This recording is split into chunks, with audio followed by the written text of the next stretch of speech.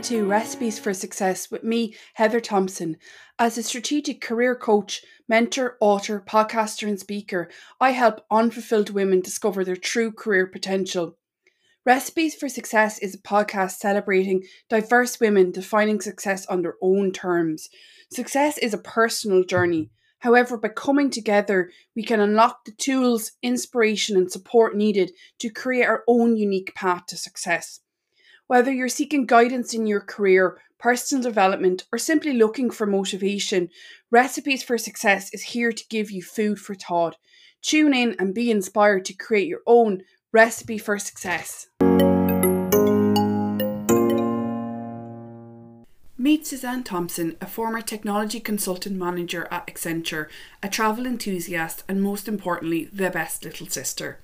Suzanne entered the world of consultancy as a bright-eyed graduate and built a successful career as a problem solver, helping large organisations implement change. More recently, she worked as a project lead in Accenture's Innovation Centre. COVID triggered a major transformation in her life. Last June, she packed in her consultant job and embarked on an incredible adventure, exploring the wonders of New Zealand, Australia and Fiji. Now home in Ireland, Suzanne is eager for a fresh professional challenge in a different field. She's taken the time to explore what might fit with her evolved values and priorities, and she couldn't be more thrilled about what lies ahead. I honestly feel so honoured to be sharing this conversation with my little sister with you. We always have the best chats, albeit there's usually a little bit more wine involved than there was in the recording of this.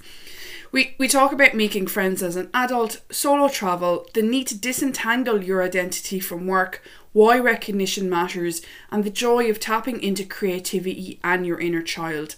I have no doubt you're going to end up loving Suzanne just as much as I do after this chat. Enjoy. Welcome to another episode of Recipes for Success. Joining me today, I have my beautiful and wonderful best little sister, Suzanne Thompson. Suzanne, you are very welcome to Recipes for Success. I'm very excited to be on it. Ever since you told me, I've been like equal parts excited and terrified. So I have kind of got that vibe from your WhatsApp messages. Yeah, where you're like, okay, here's what you need. And then it's like, oh no, I can't talk about this right now. And I know in my bio, I introduced you as the best little sister, so I know that's always been a joke because obviously you're my only little sister, but it's still a title that's well deserved, so yeah. I'm delighted to have you here today.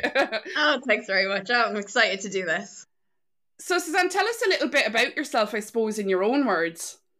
Yeah, so I suppose I describe myself maybe more personally before I go into the professional part, because it's no longer as big a part, I would say, as of my identity. I would describe myself as quite a friendly person. I love a problem and I love to see it through from that kind of initial something's wrong stage to that kind of final result. And I do that through all of my personal activities. I love gardening. I'm into kind of cross stitch.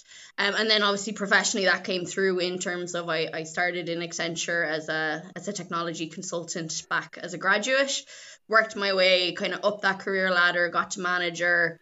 COVID was definitely a big impact in terms of looking at what I do on a day-to-day basis and was it really in line with where I wanted to go in the future.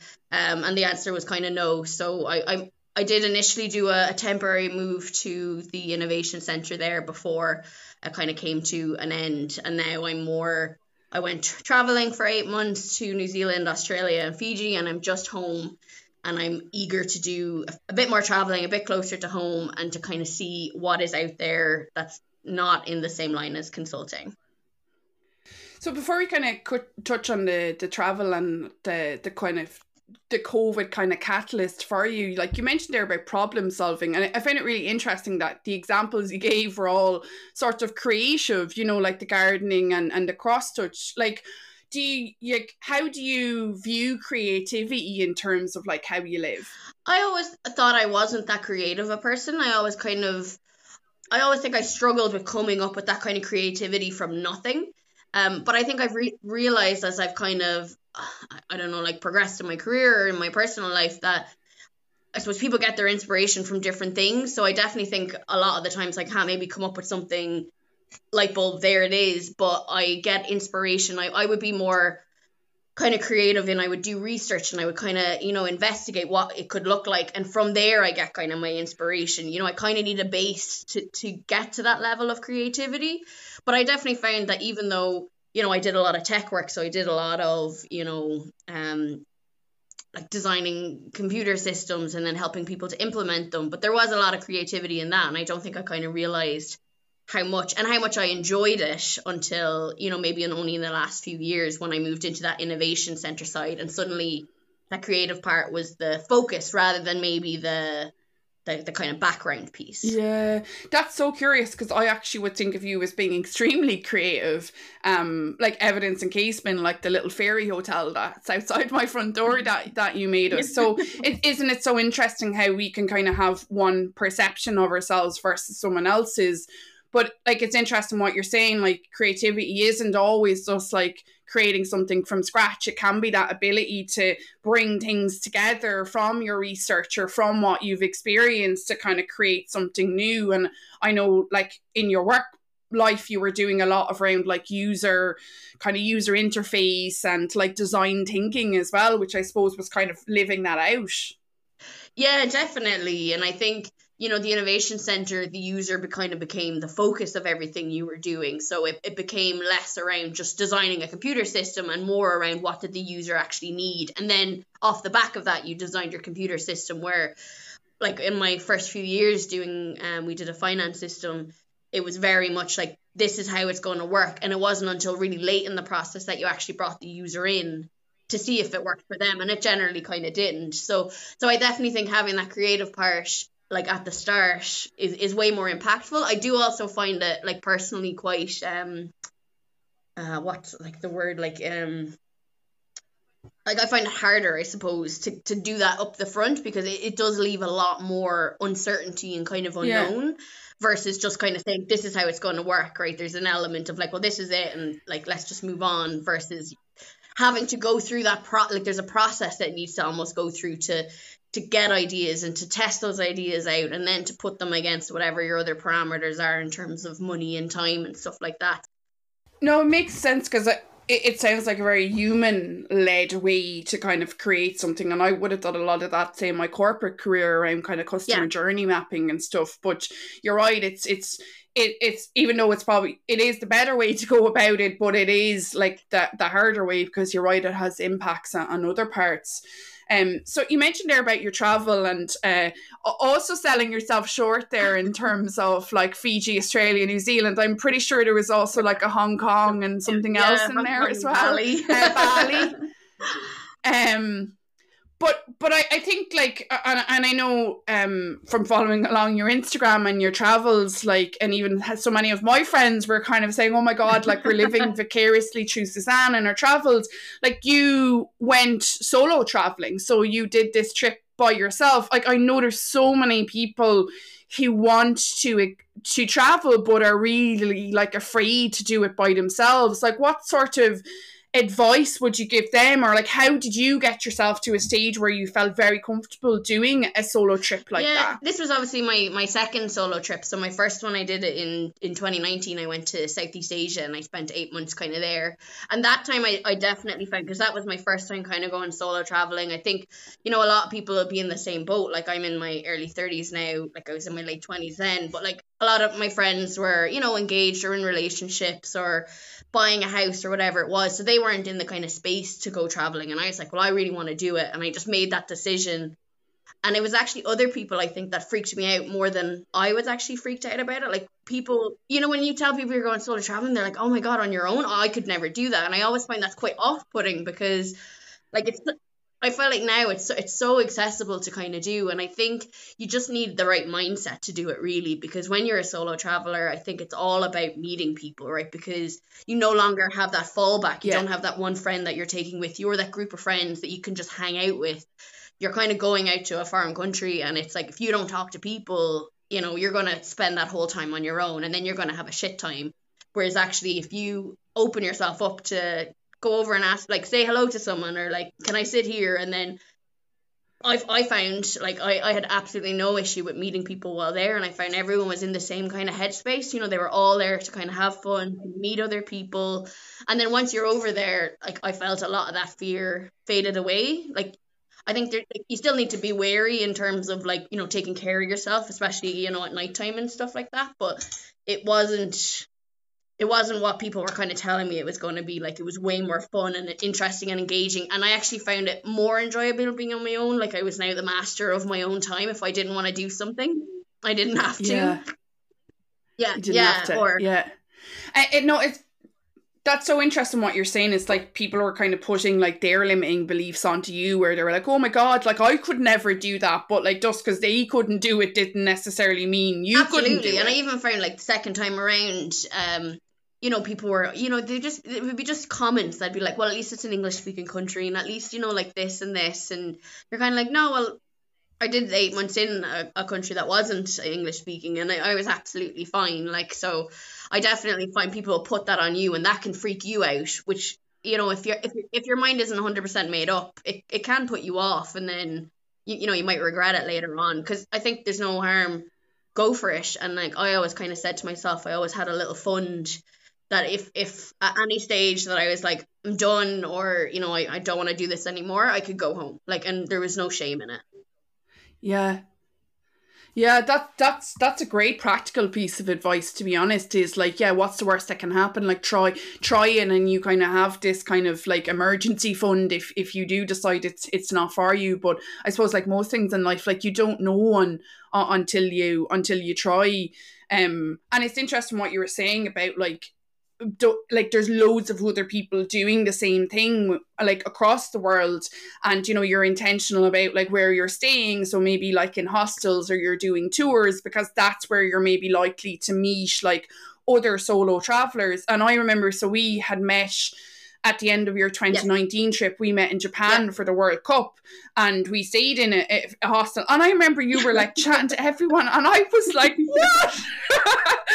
I was like thinking to myself, God. And I really noticed like how, like I was way more closed, because obviously I had, I had that group, but you were so open and friendly, and I really noticed that time. And I think it's like an interesting question about like making friends as an adult. Like how was that experience? Do you know? Do you know what? It's something I thought about a lot actually in New Zealand this time, because I was there I was there for 5 months total for the trip.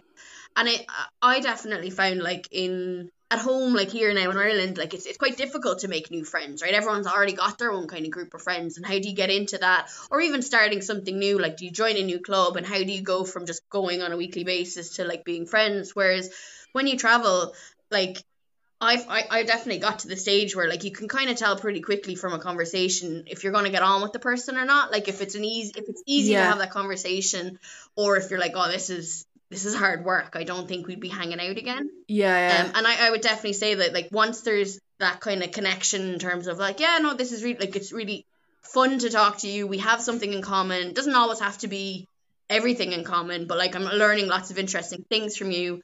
And suddenly like you would spend like days with that person. You'd be like, hey, I'm going to hang out at the beach, do you want to come? And they, and I would definitely say I have people now that like I met while I was traveling. I still follow them on like Instagram and stuff, and if I was ever in their kind of area, I would reach out. I even like in that Asian trip, like there was a group of there was like two Irish and an English girl, and we hung out for like 4 days, I think. And we didn't see each other since that Korea. And then there last year, like it'd been 3 years since we'd last seen each other. They all came to Dublin, and we hung out, and it was like we had never had that. It was like going back. It's like instant like best friends again kind of thing. Like, so I love that kind of like people are just way more open to it, and like Yeah. No, it's true. I remember someone said to me before, like sometimes the easiest places to make friends are like in holiday places, so like at the airport, and like because people are more open-minded, like they are in that frame of mind, because you're so right, like we all have our circles at home, and I suppose I experienced that firsthand myself, like having been an expat, like living and working in Canada for 6 years. It was like it's totally different, like making friends as an adult. Like it does require intentionality and effort and openness, but it's very rewarding. So yeah, I think it's like really interesting, isn't it? Like to kind of think about like making friends as an adult and kind of the different approach maybe that takes from when you're younger. You started off and you were kind of talking about COVID as well and how like that was sort of like a catalyst of change. So maybe I'm curious, if you think about your definition of success, what was it like pre-COVID and what is it now kind of post-COVID? Yeah, I think like pre-COVID, it was definitely, I think, the more traditional, like what people think of when they think of success. So, like in Accenture, it's quite tiered in terms of like you join with a group of people. So like the idea is that you're all starting at the same time, but then that also becomes a bit of a competitive streak as you kind of go up the ladder, right? If you see someone else get promoted, you want to be at that kind of level. So the promotion cycles are very important. And I definitely felt that like when there were certain times when I didn't get promoted and suddenly it kind of felt like, oh, it was linked so closely with my self-confidence in terms of how good a job I was doing. And I even remember like speaking to you about when I didn't get that manager position the kind of first time around. And like there was no specific reason that they could give me as to why I didn't get it, say, versus someone else. And I find that like so upsetting. And I think like even now when I think about it, like it was so linked to my own, like how I saw myself, how I saw my success, how I thought I was doing. And it was so detrimental then that when I got to that kind of COVID piece and suddenly you were working, in smaller teams, you were doing kind of more work of a larger team and you were in your bedroom. You were in a house share in Dublin, like, and you couldn't, so we were originally from Carlow and like you couldn't get home. I'm based in Wexford, like you've, a brother in Wicklow, so like you were very cut off really from everyone. That's it, yeah, and you're kind of just spending all that time kind of on your own. You don't get those, like, I would have gone home at the weekends or gone to you at the weekend, and suddenly that's all kind of gone. And like I used to go out to our granddad a bit because I could at least use the kind of excuse that I could, I needed to go kind of help him. So that was a bit of a kind of a break. But I think when you strip back all of the, those kind of extra benefits that you get a lot of the time from your kind of your corporate job, like the free drinks and the nights out and the free stuff, and suddenly all that was kind of gone and you were just left with that like day-to-day thing, and it was taking up more of your time because you didn't have that commute. So I found I was working through it, and I think like when we were prepping for this call, you were talking about like the challenges to that, and I think one of them is that like my whole sense of identity, like professionally, was so linked with what other people kind of said how I did, not in terms of like did they like me or not like me, but like I took so much of my confidence from the feedback I would have gotten on projects. And then when I wasn't getting that then through COVID as well, that was impacting then kind of my mental health, that it was kind of, I couldn't see how well I was doing. And I remember even when I first went to them and kind of said, I don't want to do this anymore, I want to leave, they were surprised because they're like, you're doing such a good job. And I'm like, am I done? You could tell me that. Yeah. You're like, could you just like, ring me once a week and just tell me that I'm doing a good job? It's so interesting though. This is the conversation like I've had with some of my past employers, and then with kind of like objective parties as well, about like the importance of recognition. Like, what, like, I suppose why was that important to you, and like what do you think those environments could have done differently or better for you at that time? I think it was important to me because I suppose it's an easy way of understanding where you're at, how well you're doing is kind of hearing that from somebody, especially someone a bit more senior to you that's maybe running that kind of project, that you kind of know you're on the right track, you're kind of doing a good job. Like I do think they did have kind of measures in place, to have those kind of feedback conversations. But I think a lot of it is also self-driven. And I think sometimes when you're in that kind of environment of like, there's so much to do and you're so busy, and generally you're taking on maybe extra things for your, your extra credit that you want, because when it comes again to your promotion cycle, you want to be seen as not just doing your day job, but doing all these extra kind of things. And sometimes there's just no space left for that, or there's no headspace left to hear maybe something that's maybe constructive, but you're hearing it in a really negative way, and then suddenly it's actually more detrimental kind of thing. That makes sense. And like I think I'd say a lot of people resonate. I definitely resonate with what you're saying there, like, is where like in COVID, like, you know, you're working in like the corporate sector, like the work seemed to expand to fill all of this extra time. And I know like there's been many different experiences of COVID, like I, you know, on the episode with Judy, like she talked about how she had no work, like her whole work sort of disappeared. Yes. So it's not that people had different or better experiences, but people did have different, I suppose they had different experiences rather than better or worse. But so kind of pre-COVID, you were like on this very defined ladder. There was this sort of like competitiveness, like there was very defined kind of promotion cycles. Like I hear you saying, like I wasn't enough to just be good at my job. I had to be doing all of these other things. What changed in COVID, and what have you done differently since? I think COVID kind of made me look at the day-to-day job that I was doing and kind of like look at it quite closely and look at the future of it and see, you know, I was doing a project that was I could be on for the next 2-3 years, right? It was kind of a long-term project, and I was like, do I still want to be doing this in a year? You know, I started to look at the leaders there and kind of said, do I want their job? And like a lot of it was like, no, I don't want that lifestyle. I don't, you know, it just wasn't for me kind of personally. But there was still elements that I definitely enjoyed. I don't think I would have stayed there for 7 years if there wasn't, right? Yeah. And I think for me, like after doing the first solo travel, I think I had always wanted to do that again, and I had always wanted to kind of do New Zealand.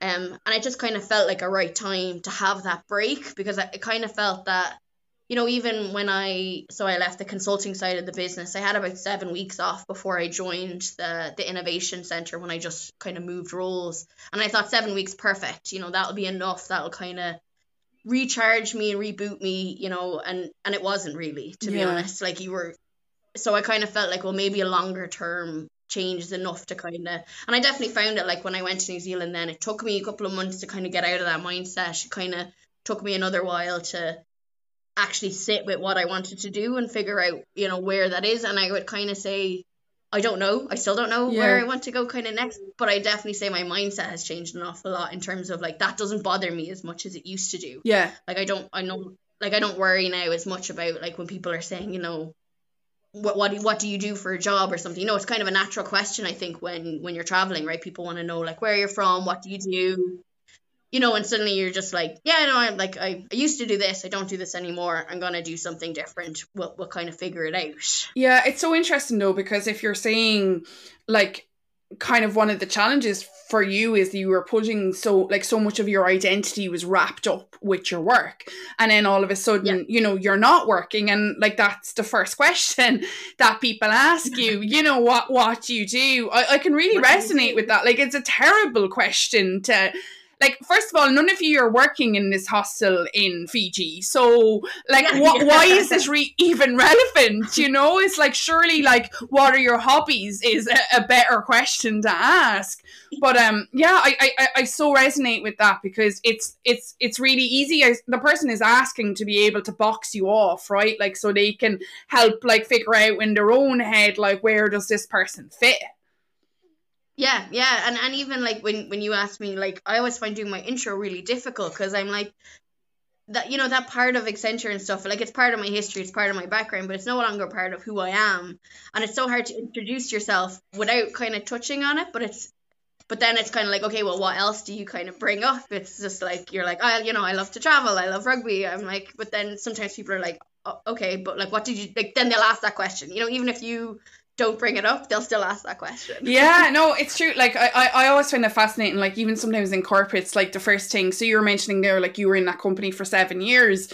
Like I've been in places where there's been a lot of tenure, and that's the first thing they'll do. Like, my name is Suzanne and I'm here 7 years. And I always find that so curious. I'm like, what has that got to do with anything? Like, surely it should be like your impact, you know, like the difference that you're making, not necessarily like your ability to, like, you know, I do appreciate that tenure is a showcase of commitment, and that many people evolve as you did during your like tenure there, from a graduate into a manager. But I find it quite exclusionary to maybe someone who's like newer in a company, because they can never introduce themselves with that. Yeah, and I always found when we did the innovation center and we were doing these kind of design thinking workshops, like something we always had to really think about was that difference in levels and Yeah. how to kind of bring that to more of a kind of parallel line that people feel like they. So we used to come up with activities that wasn't about introducing. You kind of give a bit of structure to them. So like I always loved the one where it was like you introduce your superpower and it's like what is Yes. that one thing that you bring that you feel like you're excellent at doing. And I always loved that one because it kind of didn't matter if you were a CEO or like an analyst, like everyone had a different kind of superpower that they felt they were really good at and could bring to their company. Yeah. You know what I'm going to ask you now? What's my Yeah. superpower? I think it's like I think it's like that kind of organizational thing. Like if someone says an idea to me, like I can instantly start to see where we could kind of go with it, and then like even like our mum there, like she really wants to go to Christmas market. So the second she said it, I was just like, okay, like let's like Airbnb and let's like look at flights and let's do this. And I think she knows that and she plays on that to be like, right, Suzanne is now organizing our Christmas market trip in December. Should I tell our listeners about the Excel sheet? Oh yeah, I know you guys. Yeah. So it's funny. I'm actually quite organized as well. Probably, I wouldn't say it's my superpower like Suzanne's. It's probably more of a learned behavior. But in the corporate jobs that I've had to be very organized. So I've learned that. So kind of in my personal life, I tend to be a little bit more free flowing. Like I like to have an idea. I like to, I'll research 3 things and then I'll just do it. I'll have a general gist that I'm going to the airport to go somewhere and that's enough. So myself and Suzanne were wanting to go to, I think Amsterdam, was it? Anyway, I get a WhatsApp with like, here's the link to the Excel sheet, and I was like, oh holy God. I believe the message was like, never send me one of those again. So I can confirm organizational skills are definitely her superpower. I'm kind of curious as well, so I hear, like you're saying kind of pre-COVID then, like the definition of success was very much like the traditional one. And a lot of that was related to like those traditional work milestones and the promotions, but you're sort of like redefining that for your success yourself, like post-COVID. And even though you're not like, you're not 100% certain what's ahead, like you're kind of feeling very like recharged and like comfortable in yourself. Yeah, definitely. We've talked a lot about before that. I think my first instinct was I always kind of told myself I come home and I give myself a month to kind of be at home and be with family and stuff, and then I would look into what kind of comes next. And we talked a lot about not just jumping for the first job that kind of you get offered or the first job you kind of see, and looking at what my new kind of values and priorities are. So like that's something I've actually been sitting with for quite a while, so that I know that then anything that I apply for will align with those, and at least I'm not kind of going to end up in a similar situation, because I do think I will go into something not consulting that kind of structure, but something that does involve that kind of planning and organization and looking maybe at an old process and how do you make it kind of better. But I don't want it to be the same kind of structure as that kind of consulting world. So I think it's important for me to like be very clear as to what I want out of it first before I kind of apply for these, because if it doesn't line with that, then I don't want to end up in that in 6 months' time and be in the exact same situation I was a year ago. Yeah, I think it's an excellent point, Suzanne. And like as you said, we've discussed that, and it's something like I talk to my clients about in career coaching, and I've actually developed a career crossroads program for people who are going through like career change, and that call out to values, like so critical, as you said, to not sort of end up back at the beginning again. Like, are you comfortable like sharing with us like maybe one of the values that you're sort of trying to embody in your job search now? Yeah, I think one of the biggest ones is that kind of freedom element, right? I think I've realized that I do enjoy solo traveling. And while, I don't know if I'd be in the same, I don't know if I'd want to go again for like another 8 months or anything like that. I do think I'd like to do shorter term ones. So I met some people that would go for a month or 3 months and then come home and then maybe work so I think that's a big part of it. So I think, like being able to remote work, not being in an office 5 days a week, like I don't want to go back to that. And then I think the other freedom element is time. Like, you get well paid as a consultant, but your time is probably not that. It's not as great. Maybe your work, like, it depends on what you're working on. It depends on how kind of busy you are. So I think that money and time element, I'd have more play with it, that it doesn't necessarily have to be a big salary if the time is poor. I think there's a balance there. So I think that kind of freedom element of, the kind of money to be able to do that travel if I need to, but, have the time to do it, and not being in an office 5 days. I think that is kind of my core new value, kind of, that I'm kind of twigging into, as to, that time and money element, in terms of how much of which would I prefer to have. And yeah, it's a great point, and I think it's something that a lot of people are sort of reevaluating post-COVID, like even the whole concept of commuting, like, and how many lost hours that gives. I think often, we look at the salary and, we just think, great, that's good enough, or that's a lot of money, or that's whatever. But you're right, like, how does that actually play out into your time, or where you're working from, or how you're working? Like, all of those things can be, like, quite valuable and quite motivating, I suppose, in a job. Yeah, definitely. And I definitely found, like, a lot, like, I had lived in Dublin, like, since university, basically, kind of thing, because that was where the kind of jobs were. But then you're spending a huge portion of your paycheck On on rent. that, and now it's on rent. And, like, now it's not even a case of, like, you're obviously spending more than I was even spending then, and that was a lot. But, like, it's the lack of availability. Like, I kind of feel like I've got to the age where I don't want to share with kind of randomers anymore, because I've had some really bad roommates, and, like, that like leaves a mark. Yes, leaves yes. a bit of trauma there, that you're like, I don't want to. Your home is such a personal space. It's such a place of, like, tranquility, and especially if it now becomes where you're working some of the time. Like, I think it's so important to have that kind of break between, where, like, because that's what I hated. It was like, because it was a shared house, we kept all our common rooms separate, because you wanted to be able to leave your room and go into the sitting room and not have somebody working there. Yeah. But then you spend all your time in your bedroom. So, like, if I want to do that remote working kind of going forward, I don't want to have that situation going on as well, because that wasn't, like, great either. Yeah, no, look, it sounds like you're very kind of clear there in terms of, like, what you'd need from a living space.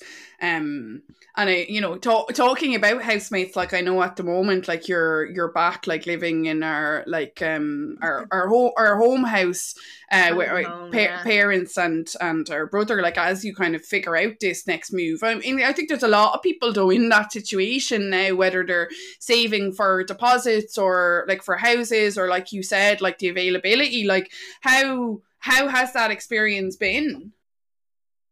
Like, I find myself, like, so grateful that, like, I was able to do this, Yeah. that kind of way, that, like, I wasn't coming home and then having to go and rent somewhere, or getting somewhere kind of for the sake of it. So it was such a nice feeling to know that you had somewhere to kind of come back to.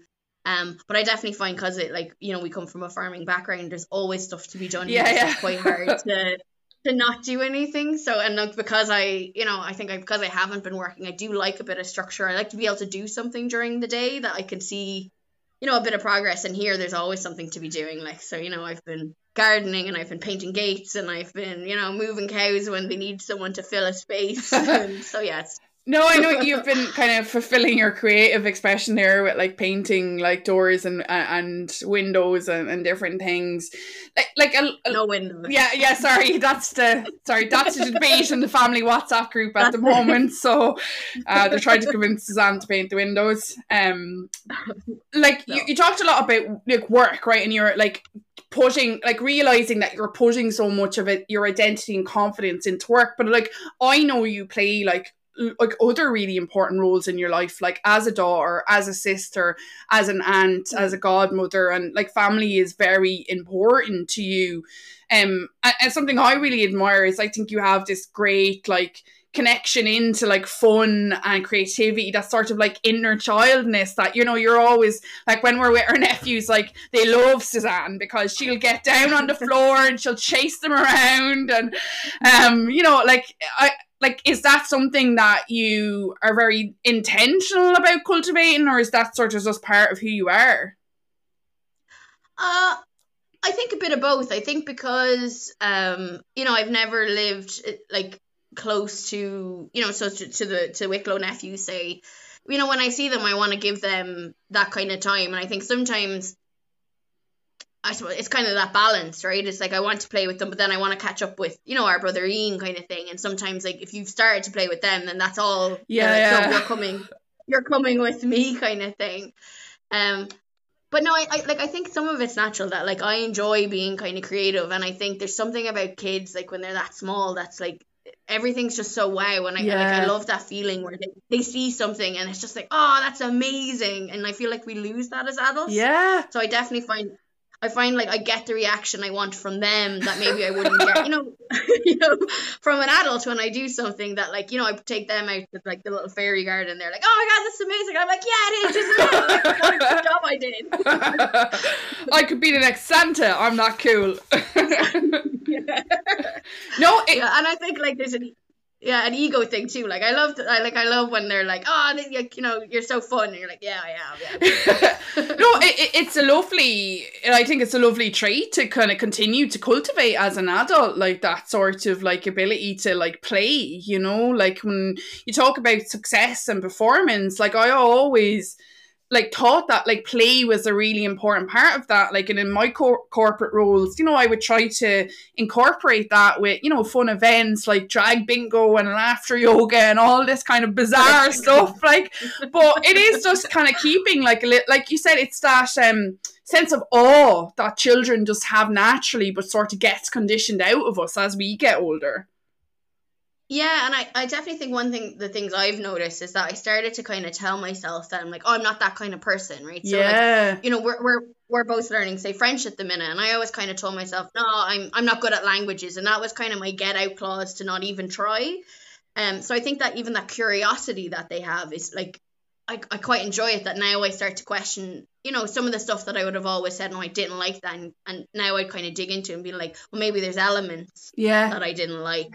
But, you know, I love to learn new things, so why can't that be a new language? And then that can feed into my, you know, my travel addiction. That's like, you know, when we go to France, that now we can kind of bring that in, and you get that kind of travel experience with learning a new language and kind of getting yourself out of that comfort zone, because I find it quite a scary feeling when you're no longer in kind of control, and you don't have, you know, especially with language, if you can't explain what you're trying to say, it can be quite emotional. It can be quite off-putting, and you just revert back to English because it's just easier. Yeah, it's a great point though. Like, and it's kind of what you're saying about, like, identity, right? Like, we can start to get these, like, very shored up identities from, like, past beliefs. Like, I'm not good at languages. I'm not sporty. Yeah. Like, or the opposite. Like, I am a consultant. Like, I am this. And you're right, it's sort of like holding up those beliefs and, like, statements and saying, is that still true? Yeah, absolutely. And kind of, like, really, like giving it another try. You know, I always say I always try coffee, like, about once a year, because I'm like, maybe I'll like it this year. And never happens. So I don't like it. But, you know, it's kind of, you just have to try it. It's the same with people that told me that they're like, I could never go solo traveling. Have you ever tried it? Yeah. No, like, you know, like, go for a weekend. But sometimes people then go and they're in that mindset, they're like, I'm not going to like it. So you're obviously not going to like it. You're not going to talk to people. You're not really going to try new experiences because you've already decided that that's not my kind of thing, right? Or you're worried about what other people, you know, especially I think in the age of social media, you want to be putting a certain, I suppose, persona kind of out there. And you might not try something then because you're like, no, I don't want to be the person that likes these things. Or, you know, it becomes very... No, I totally get, I really resonate with that. Like, something I've had to learn is, like, I realised, like, I don't like doing things I'm not good at. So I always remember growing up, like, I hated bowling, and it was because I was no good at it, and I would get really mad. Yeah. And I remember, like, 2 or 3 years ago, like, we went surfing, and I knew I would be rubbish at it. I knew my husband would be good at it, because, like, I could train for something for 3 months, be awful at it, and he'll just, like, do it and be good at it. But I deliberately did it because it is about, like the new experiences, like trying something and, like, I think it was me trying to be less regimented in, like, who I said I was, you know? But, like, I get it, like, you know, on social media era, you know, like, seeing yourself wave, like, plant a wave or whatever, like, is probably, like, not encouraging you to do it. But I do think it's an important thing to do. Like, was there an experience you had when you were traveling, like, that was like that like really kind of pushed the boundary of who you thought you were? Um, no, I don't think there was kind of one moment.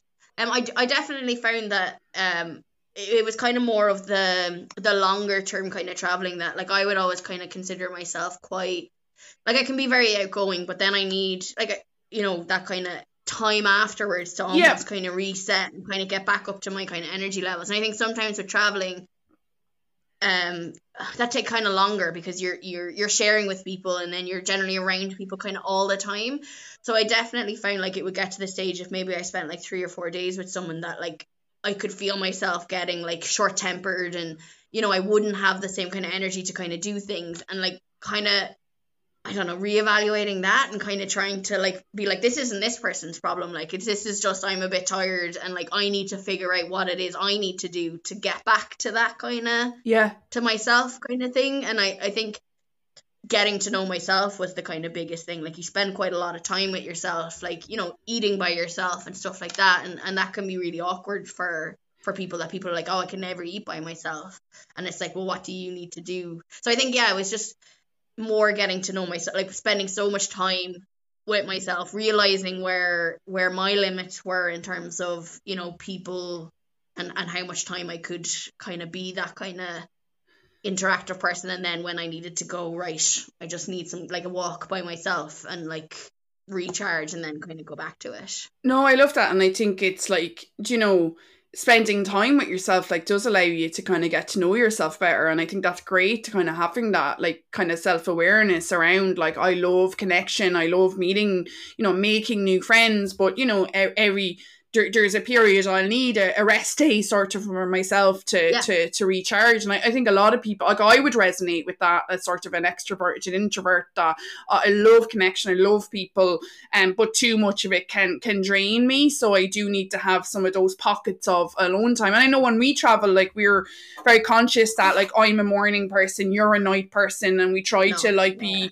that. There was a very adamant nod there on the video for anyone listening to audio, and we've learned to kind of respect that about each other, and that, like, you are not insulted if I got up early and I went and got a coffee and a croissant and come back. Like, it's not me trying to exclude you from an activity. And equally, the same in the evening, like, if I head off to bed and you're watching TV, like, you're not insulted that I didn't stay up with you, Yeah, definitely. And I think, like, we've gotten through that because, like, we know each other kind of so well. And then it's kind of, how do you, I think when I was traveling, it was like, how do you kind of vocalize that and let other people then know that it's like, you go have a great time. I'll catch up with you later, right? I want to read my book for half an hour. And I think you have to just be a bit more conscious of it, I suppose, and kind of vocalize it, that, especially because, like, generally you're only seeing these people maybe for a day or a couple of days, and if they've just met you this morning and you were in great form, and then you're like, yeah, but I spent the last 5 days being on, it's, so I think it's, yeah, you kind of have to be even aware of it yourself, because if you're not, you're just kind of keep going, you're on autopilot, you're not really enjoying yourself, people probably aren't maybe enjoying your company as much, or you're not enjoying their company, right, regardless of what they think of you. Yeah, it's sort of a negative perpetuating cycle then, isn't it? I think that's a great call out for anyone who's interested in solo travel. It's also like, take the time at the start of the trips to figure out these balances and boundaries. Because, maybe it's like, if you've tried it before and you didn't have a good time, it could be related to something like this, where you were trying to like live out the blueprint of, when you go on those like sort of travel department things, and it's like 10 days, like all in, intense, like group everything. Like, honestly, I think that would be my worst nightmare. So like, maybe there's something there for people to think about. Is like, how were you doing it? Like, is there a different way that would be more suited to like you as an individual? Before I go to our last question, I'm sure our listeners will be really interested, but where's next? Like, where is your next adventure, Suzanne? Yeah, like, I had been kind of pondering it a while. Like, there was a part of me that wanted to do, I think my next, if I was to do another kind of big travel piece, is to work, and like, I really want to live somewhere next, and not just kind of travel, because I love travel, and I think, New Zealand was great. I spent maybe, a week in a place, right? But even a week is not that long. So I think if I I played a lot around in my head around maybe do I go somewhere in Europe and I work there. I think, being home for me at the minute is more of a priority in terms of being around about you and my nephews and my parents and stuff that, I don't want to go that far afield. So at the minute I'm looking into reskilling, so kind of upskilling in kind of a new area. And I think I've been thinking a lot about what I liked about that kind of consulting area in my life, and a lot of it is around that kind of user design Very and good. that kind of organization, how do I get someone from a problem to a solution? So I'm kind of looking at that. I'm trying to look up courses at the minute that I can kind of be upskilling while like part time. Yeah. But yeah, like as in terms of a set path, not yet, but I definitely think it's starting to kind of form. And the more it's kind of forming in my head and the more I kind of speak about it, like I feel so much more comfortable about it, I think, than I would have done even, a couple of months ago when I was really up in the air, and I quite enjoy figuring it out and like, delving into stuff and kind of seeing, how would that kind of work for me. And I think the next challenge will be when I do get to a stage of applying for jobs, like that kind of interview process, because it's been so long since like I interviewed for a job that lucky for you, your sister's a career coach, so you'll have who offers interview packages, so you'll have a heads up there. But I think it's a good call out to, like, often we want to try like rush straight to the destination, like what is the next job and where should I live. But I love what you're saying, that it's been this kind of process of discovery, and like every month like something's being made like clearer and clearer. And something I'm really passionate about, what you're talking about, like those transferable skills, so again, like we get ourselves so holed in the identity of being like a management consultant, but you're right, like there's skills that you learned there that you can take into like a new industry, the problem solving, the organization, the human-centered thinking. And all of a sudden then like so many more roads and paths and worlds open up to us. And I think a lot of it is about kind of, I think for me anyway, it was about realizing that and being able to sell that like as myself. Yeah. I think when I was in Accenture, I didn't need to, right? Yes. I had this kind of reputation of what I kind of did, and I just like the projects would kind of come to me almost. I didn't need to kind of go looking for anything in particular. So that was always like a big mindset blocker for me for getting out, because I was like, but now I would need to figure out. So I definitely felt like the last few months have kind of helped me, or the last year really has kind of helped me to actually dig into that, understand what parts of it I liked, and now actually be able to talk about it in a way that I'm like, yeah, I can do, and I have the confidence again, I think, to say that, yeah, no, I can do that. Like whereas I had lost that, like by the time I had kind of left, I had zero confidence in my own abilities. I was kind of like, why are they still paying me? Yeah. Whereas, now I'm back to like, no, I was good at my job, and I know it was because of these things, and I can I want to bring that into my next challenge and hopefully have that kind of passion again to really drive it. Yeah, no, look, and we all like wish you like the very best on that journey, and we can like hear you talk about the passion that's there, and like any company would be lucky to have you. Maybe just to finish, like something I ask every guest, like, do you have a quote or a phrase or like a piece of advice about success that you wanted to share, or that has always sort of resonated with you?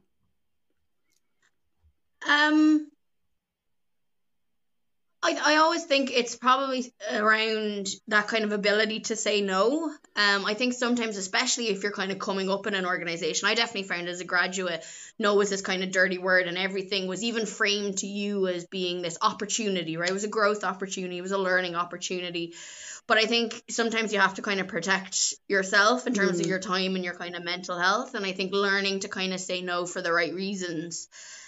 Or even I always found like one of like an excellent skill to have is kind of saying, okay, well, I can take that on, but then something drops, right? Yeah. You can't keep adding on to it. So I think learning what you're capable of, and then being able to kind of communicate that back to whoever you're kind of working with, that you can't just kind of constantly take stuff on, because it'll have such an impact on your work, like the level of work you can do, and on your mental health, that it will like have such negative impacts, that if you can learn to do that early, and in a kind of concise way, it's not just that you're saying no, but you're kind of saying, I'm doing this, so something has to give.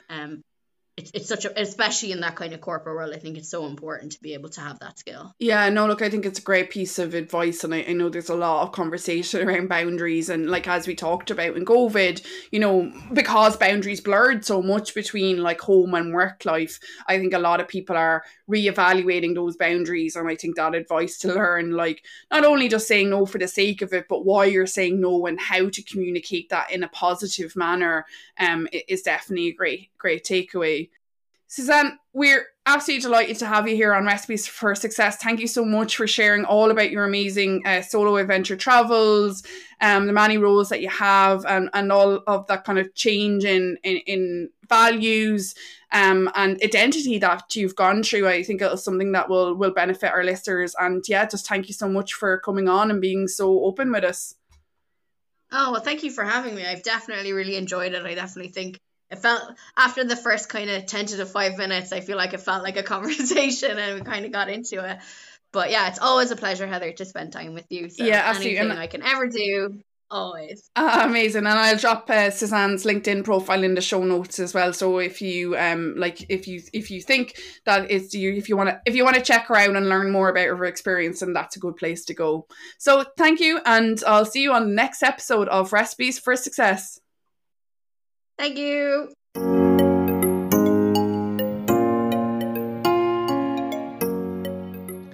If you've enjoyed this episode of Recipes for Success with me, Heather Thompson, I would be grateful if you can take a moment to rate, review and subscribe on your favourite podcast platform. I love reading your feedback and it will help others find us. Visit my website, thesuccesscoach.ie, for more resources and information on how you can work with me for personalised career coaching. Remember to follow me on social media at Success Coach Heather, all the one word, on Instagram for updates, behind the scenes content and sneak peeks of upcoming podcast episodes. If you have any suggestions or topics you'd like me to cover, please feel free to reach out, as I'd love to hear from you. Until next time, thank you for listening, and remember, your success story awaits.